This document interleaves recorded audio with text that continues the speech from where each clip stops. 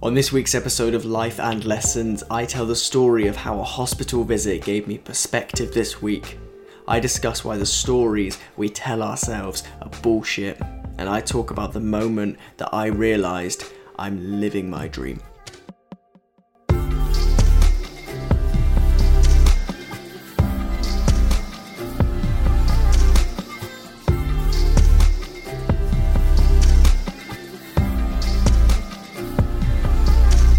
What's going on? I hope you're well. We're back again. This is episode number 6 of Life and Lessons. If you're new here, hello, I'm Sean Spooner, and here's what you need to know. For the next 52 weeks between the ages of 24 and 25, I'm going to be recording and releasing a weekly podcast to chart, to see, to record just how much life can change in a year.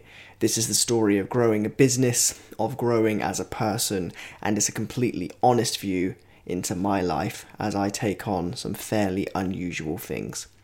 And this episode here is all about week number 6 in that journey.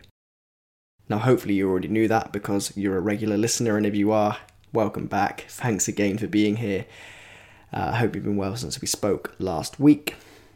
Just before we get into it, please forgive the fact that I'm speaking in a slightly more hushed tone than usual. The time is just before midnight.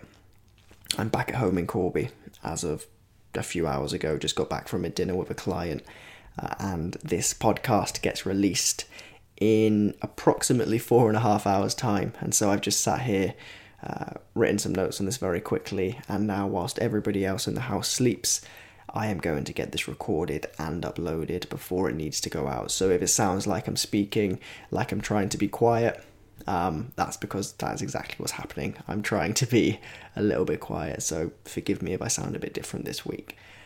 So what's been happening this week? Well, as I mentioned a couple of weeks ago, and I seem to always say this, I seem to always say that this week has been a really busy one, but it has.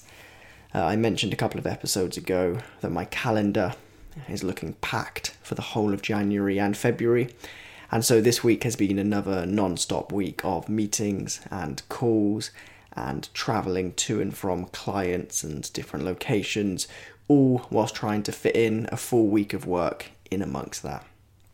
And so this week has taken me to a lot of places and seen us sit down with lots of clients, and that means I haven't really taken a moment to stop and pause, and so that's what I'm going to do right now. I'm going to stop, pause, and reflect on the week just gone. And the place that I actually want to start with is all about reflection. I want to talk about my ability, our ability to reflect on our problems and to understand the gravity of our so-called problems in the bigger scheme of things. Let me explain what I mean. At the beginning of this week, I found myself in A&E. It wasn't for me. I was with a friend and they wanted to pop into A&E to get something checked out, which thankfully turned out to be nothing serious, and they're completely fine now. But although they're fine, the lesson that I learned in A&E that evening still sits with me. Here's the thing. An hour before we were sat in that busy A&E waiting room somewhere in Wales, I had been in the office just getting on with some work. And so by the time the decision was made to leave the office and take a trip to the hospital, I was very much still in work mode. By the time I got there, I had grabbed my laptop and I was ready to do some work. My plan was simple: to get my laptop out and sit in A&E and continue with work whilst I waited. And so I arrived, I found a seat, we sat down, I got my laptop out, and I connected to the internet. And nothing happened. So I tried again. I turned my Wi-Fi off and then back on and connected to the internet. Again, nothing. I repeated the process maybe 3 or 4 times, each time getting more and more frustrated. I had shit to do, and that shit felt important. And this bloody Wi-Fi was stopping me from being able to do just that. I was getting frustrated at what felt at the time like a really big fucking problem. But look, the Wi-Fi wasn't going to connect. I couldn't get onto the internet. I had no signal in that hospital to tether to my hotspot on my phone or whatever, so I reluctantly gave up and I put my laptop away. But in putting my laptop away, it gave me a chance to to look up, to have a look around, to become more familiar with my surroundings for the first time since I'd walked through those double doors into A&E. Now look, not that anything I'm about to say is going to identify this person that I saw in the A&E waiting room that evening, not least because I actually know nothing about them, but I'm still going to be cautious about how I tell the story, just to make sure that I'm taking every precaution possible, right? I'm not trying to identify anybody here, so that's not what I'm going to do. My laptop was closed, my head was up, and so I looked in front of me, and a few seats in front of me I saw a man. Couldn't have been much older than me. And he was sat with two women. And they didn't seem to know him particularly well. It was almost as if they were sat together through some sort of necessity and they were making polite conversation. The man's possessions were in like a clear plastic bag. And as the time passed and I was just sat there kind of drifting in and out of being half asleep, waiting around, I could hear bits and pieces of this man's conversation. He said something about a relationship that he was in having ended recently. Something about how he felt that his family just don't care about him. Something about how an immediate family member of his had recently been diagnosed with a disease. Something about his sister being in jail. Bit by bit, I could hear this man sat just a few seats in front of me, deconstructing all that was wrong with his life. He was explaining to these women, who I assume were some sort of social workers, the reasons why earlier that day he had seemingly made some attempt at taking his own life. Now, whatever the full story was, I will never know, but in that moment when I heard that man talking, I really fucking checked myself.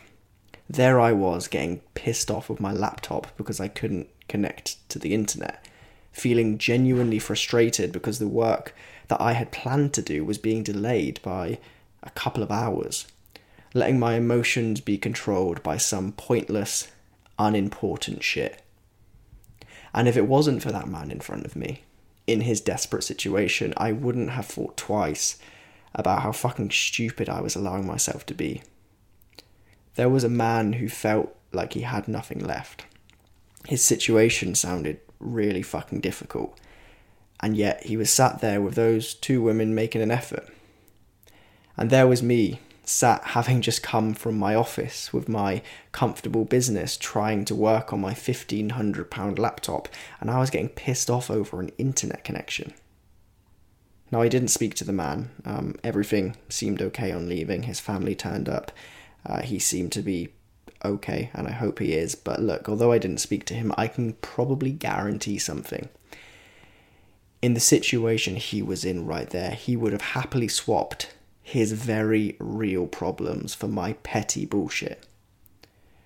Sitting in that hospital, seeing those people in desperate scenarios, some mentally, some physically, seeing people in wheelchairs, in dressing gowns, in situations that we all dread, and in situations that we would do anything to remove ourselves from, it gave me something I needed. It gave me perspective.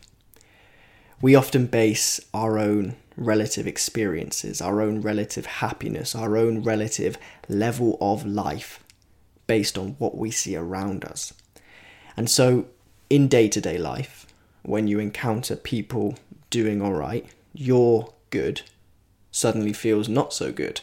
And perhaps even more prevalently recently, when we see people on Instagram living their filtered, fake, quote-unquote best lives, your good life suddenly feels shit. And so between a lack of correct contrast and having too much complacency for what we currently have, we can forget just how good we have it. Or perhaps more specifically, we can forget what's important. In that moment, I had forgot what I had. I was blinded to the ridiculousness of how I was feeling about having no Wi-Fi. I was the product of having a lack of contrast for too long. But that evening in A&E stuck with me because, look, for one reason or another, we are all heading there. I will get ill one day. You will get ill one day. A family member will get ill one day. One day we will be the people sat in that A&E waiting room at one of the worst points of our lives, thinking about just how serious a situation we're sat in the middle of, thinking of how trivial the things we once considered problems now are, and thinking about how we would swap everything to not be in that situation. We're all heading there. And so what I want you to take away from my trip to A&E is this. The chances are most of the things that you call problems in your life right now aren't really that major. Most of us have it all right. I have it all right. And the contrast that evening gave me, and still gives me thinking back to it, is that, frankly, I'm lucky to be alive, to be healthy, to be able-bodied, to be able to get by every day. And that's before you add in all of the luxuries and privileges that I have. My point is this. All it takes is one dose of contrast for you to realise how petty most problems really are. And for you to fully embrace how lucky you are. I think I'm lucky. Are you? Okay, so the next thing that has been on my mind this week, and I know I always say this, it seems like I try and neatly segue in from point to point to point, and it's never intentional. I really just do splurge my thoughts into a notes document on my phone throughout the week and then try and tie them together somewhat neatly at the end. So although this point is somewhat related, it's not all that related, but it's related in the sense that it's another point to do with contrast. Contrast can make you happy or unhappy on a whim. It controls how you feel about yourself, about those around you, and how you feel about the life that you live. Something else that makes us happy or unhappy is the stories that we tell ourselves. And this is something that I was reminded about in a meeting that I had on Sunday. Somebody came into the office on Sunday to meet with me and Richard to discuss an idea. And this person has a background in therapy. And so naturally, given that I'm very curious, that got us talking, that got me asking questions and discussing topics. And one of the key topics that we discussed is the idea of the stories that we tell ourselves. How from a young age we're convinced that we're either confident or not confident, good looking or ugly, smart or not smart, funny or not funny, and so on, by the stories that we and those around us tell about us. And we drill those stories into our minds until they become the truth. Those stories make us the person that we are today, or at least the person we think we are. But the conversation that I was having on Sunday went somewhere along these lines. What if you could rewrite those stories to be somebody else? To be the person that you've always wanted to be, perhaps even the person that you deserve to be. And the whole conversation reminded me of a book on this very subject that I read probably about 13 months ago now. It's a book called Happy, and it's written by Derren Brown. And yes, that is the same Derren Brown that you see on TV doing mad magic shit, but also he writes books, really interesting books. And so given that this book came into conversation this week, and it's still something that sits with me now when I think back to it. It was a really interesting conversation. I want to talk a little bit about that book. The book goes into the philosophy and history of happiness, but there are still some really interesting and I think practical ideas that can be taken from it.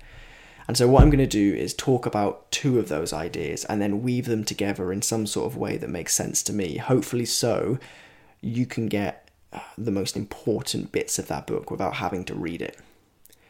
The first idea is what I just spoke about, the idea that we tell ourselves stories. That everything that makes you the person you are today is just a series of stories that you have convinced yourself to be true. If you think you're unconfident, for example, you've arrived at that conclusion through the stories you tell yourself. And these stories go way back to when we're young. Too young, in fact, to make assessments of our own. If for the first 5 years of your life, a parent has, for example, told you that you don't get involved in social situations enough, or that you're unconfident, it's likely that that idea is going to stick. With that story that you're an unconfident person loaded, you're going to go through life noticing the moments in which you've lacked confidence, reinforcing the idea. So each time you're slightly less confident, that reinforces the idea that, okay, I've got this story in my mind that I'm not confident, and the cycle goes on and on and on. You'll think about that time when you were treated badly but didn't say anything, the time when you didn't have the balls to tell somebody how you felt about them. And due to confirmation bias, you'll remember the moments which seem to confirm the preconceptions you've made about yourselves until they become true. Because with our limited memories, it's easy to package up life into one clear narrative, rather than a complex series of contradictory events. Our brains love creating shortcuts. It's far easier to define yourself as unconfident than it is to say that my levels of confidence vary depending on the context of the situation and dozens of other factors. I've been known to be both confident and unconfident in the past. No, it's easier to say, yeah, actually, I remember those times I was unconfident. I've been told since I was young I'm unconfident. I am an unconfident person. The punchline is that the stories we tell ourselves, for want of a better word, are bollocks. They're made up. We tell ourselves stories until they become true, and then we point to those true stories and say, aha, see? It's true. It happens. Of course it fucking happens. You tell yourself it's going to happen until it does. The second we understand that we can begin to consciously change the stories we tell about ourselves, we can change the narrative of our lives to live a considered life, as the book calls it. And the second idea that the book, the second idea that stood out from the book when I read it, comes from Stoicism. And it's this idea that we only really control two things in each of our lives. They are our thoughts and our actions. You can't control the thoughts and actions of others. You can't control material possessions and so on. And so with that in mind, I'm sure you'll agree, it would be a fucking terrible idea to invest your happiness too much into anything that you don't have control over. The book says, I've pulled out a quote on the topic of being able to control your own thoughts and actions. The book says that we cannot honestly state that events in the outside world cause the emotions we feel. We each react in our own way, and we do so according to a quality we all share, that we tell ourselves stories. And the point of that is this, that somebody else's actions can't actually explicitly rob you of your happiness. Only you can do that.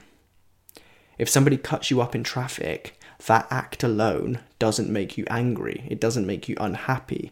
It's you and your thoughts that have to actively and consciously process that information and then decide that it's pissed you off. And so here's where I try and weave those two thoughts together into something that I think is worth considering on the back of the conversation I had this week.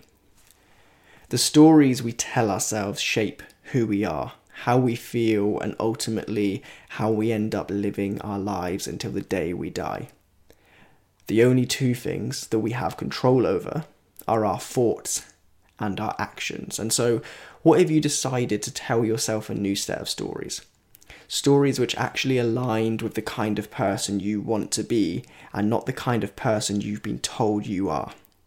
What have you entertained the idea that external events don't regulate your happiness, but that your thoughts do?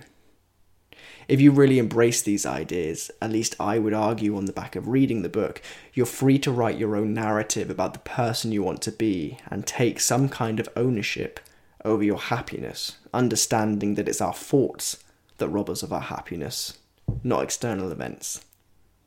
To take at least some level of control over your life.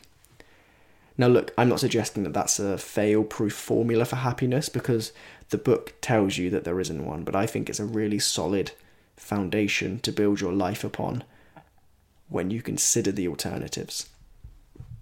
And so I just want to share that because it's one of the most, I would say, important, life-changing books I've ever read, and it happened to come up in conversation this week, and so I wanted to just talk about it a little bit and also suggest that if you do have the time and you're looking for something to read you do give it a read, because I think that it will, if I'm anything to go by, change the way you look at life. It's called Happy by Derren Brown.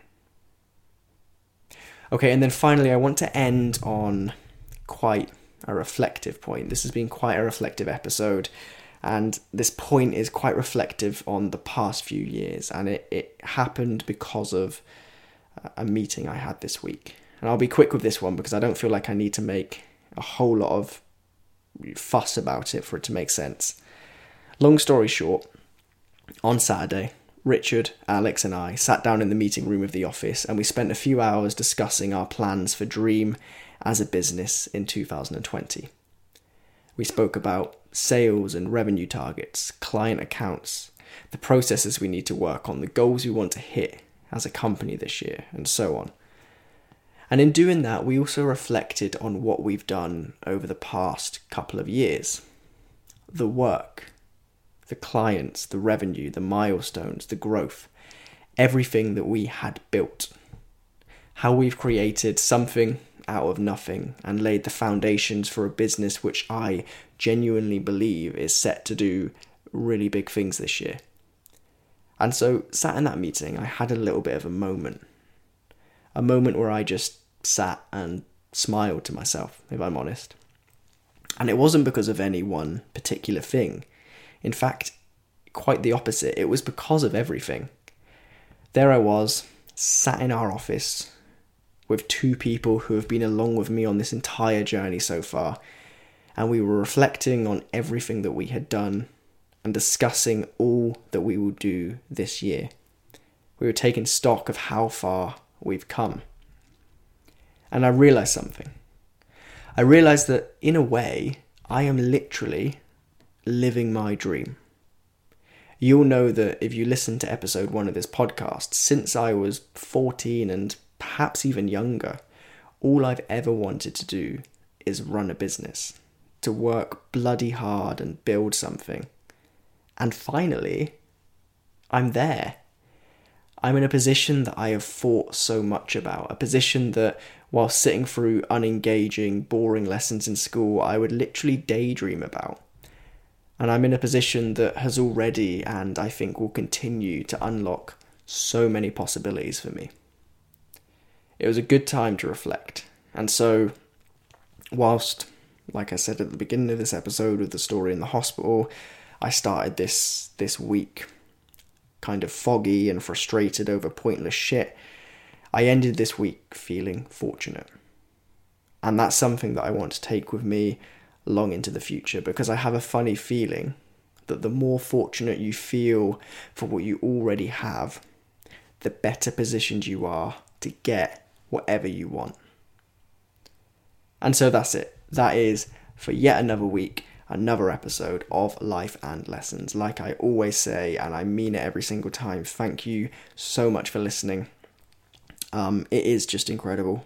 Like always, I won't bang on about the same things at the end of every episode, but the listener numbers, the subscriber numbers, the engagement I get, the comments, the messages that people send me is all incredible. And this isn't a one-way thing. I know that you listen through a podcasting app and I'm very much talking at you, but immediately after this episode finishes, like many people already do, absolutely feel free to pull out your phone, to open Instagram and to drop me a message, to just talk about anything that I've discussed in this episode, because like I always say, you know, this particular podcast is about my journey, but we're all on a journey, and I think that we all have a lot in common when it comes to the things that we experience and how we see particular bits of life. And so there's nothing I love more than to having conversations on the back of things I speak about in each of these episodes. And so if you want to do that, if you want to drop me a message about anything I've spoken about, as always, the best place to message me is on Instagram, where my username is SpoonerSean. That is SpoonerSean. And as always, I will keep an eye out for your message. If you have enjoyed this episode, please do consider sharing it, either on social media or with a friend by text or WhatsApp. Or, you know, just tell somebody to listen to it in real life. I always forget that one. People actually see each other in real life and talk. It is incredible to see this grow every single week.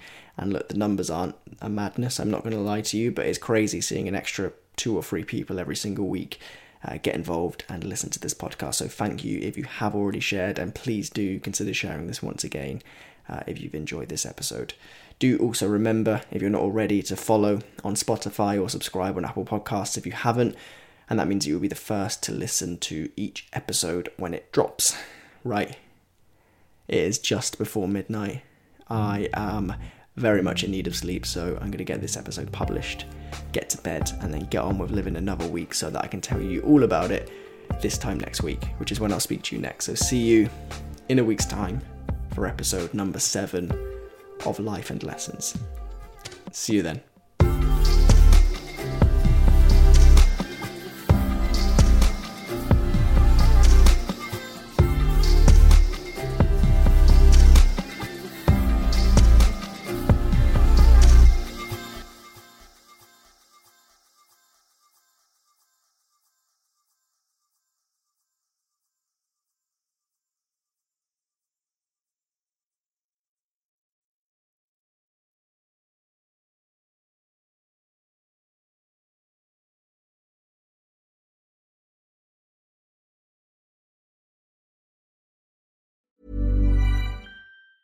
Mom deserves the best, and there's no better place to shop for Mother's Day than Whole Foods Market. They're your destination for unbeatable savings, from premium gifts to show-stopping flowers and irresistible desserts. Start by saving 33% with Prime on all body care and candles. Then get a 15-stem bunch of tulips for just $9.99 each with Prime. Round out Mom's menu with festive rosé, irresistible berry chantilly cake, and more special treats. Come celebrate Mother's Day at Whole Foods Market. Planning for your next trip? Elevate your travel style with Quince. Quince has all the jet-setting essentials you'll want for your next getaway, like European linen, premium luggage options, buttery soft Italian leather bags, and so much more. And is all priced at 50 to 80% less than similar brands. Plus, Quince only works with factories that use safe and ethical manufacturing practices. Pack your bags with high-quality essentials you'll be wearing for vacations to come with Quince. Go to quince.com/pack for free shipping and 365-day returns. Cool fact, a crocodile can't stick out its tongue. Also, you can get health insurance for a month or just under a year in some states. United Healthcare short-term insurance plans, underwritten by Golden Rule Insurance Company, offer flexible, budget-friendly coverage for you. Learn more at uh1.com.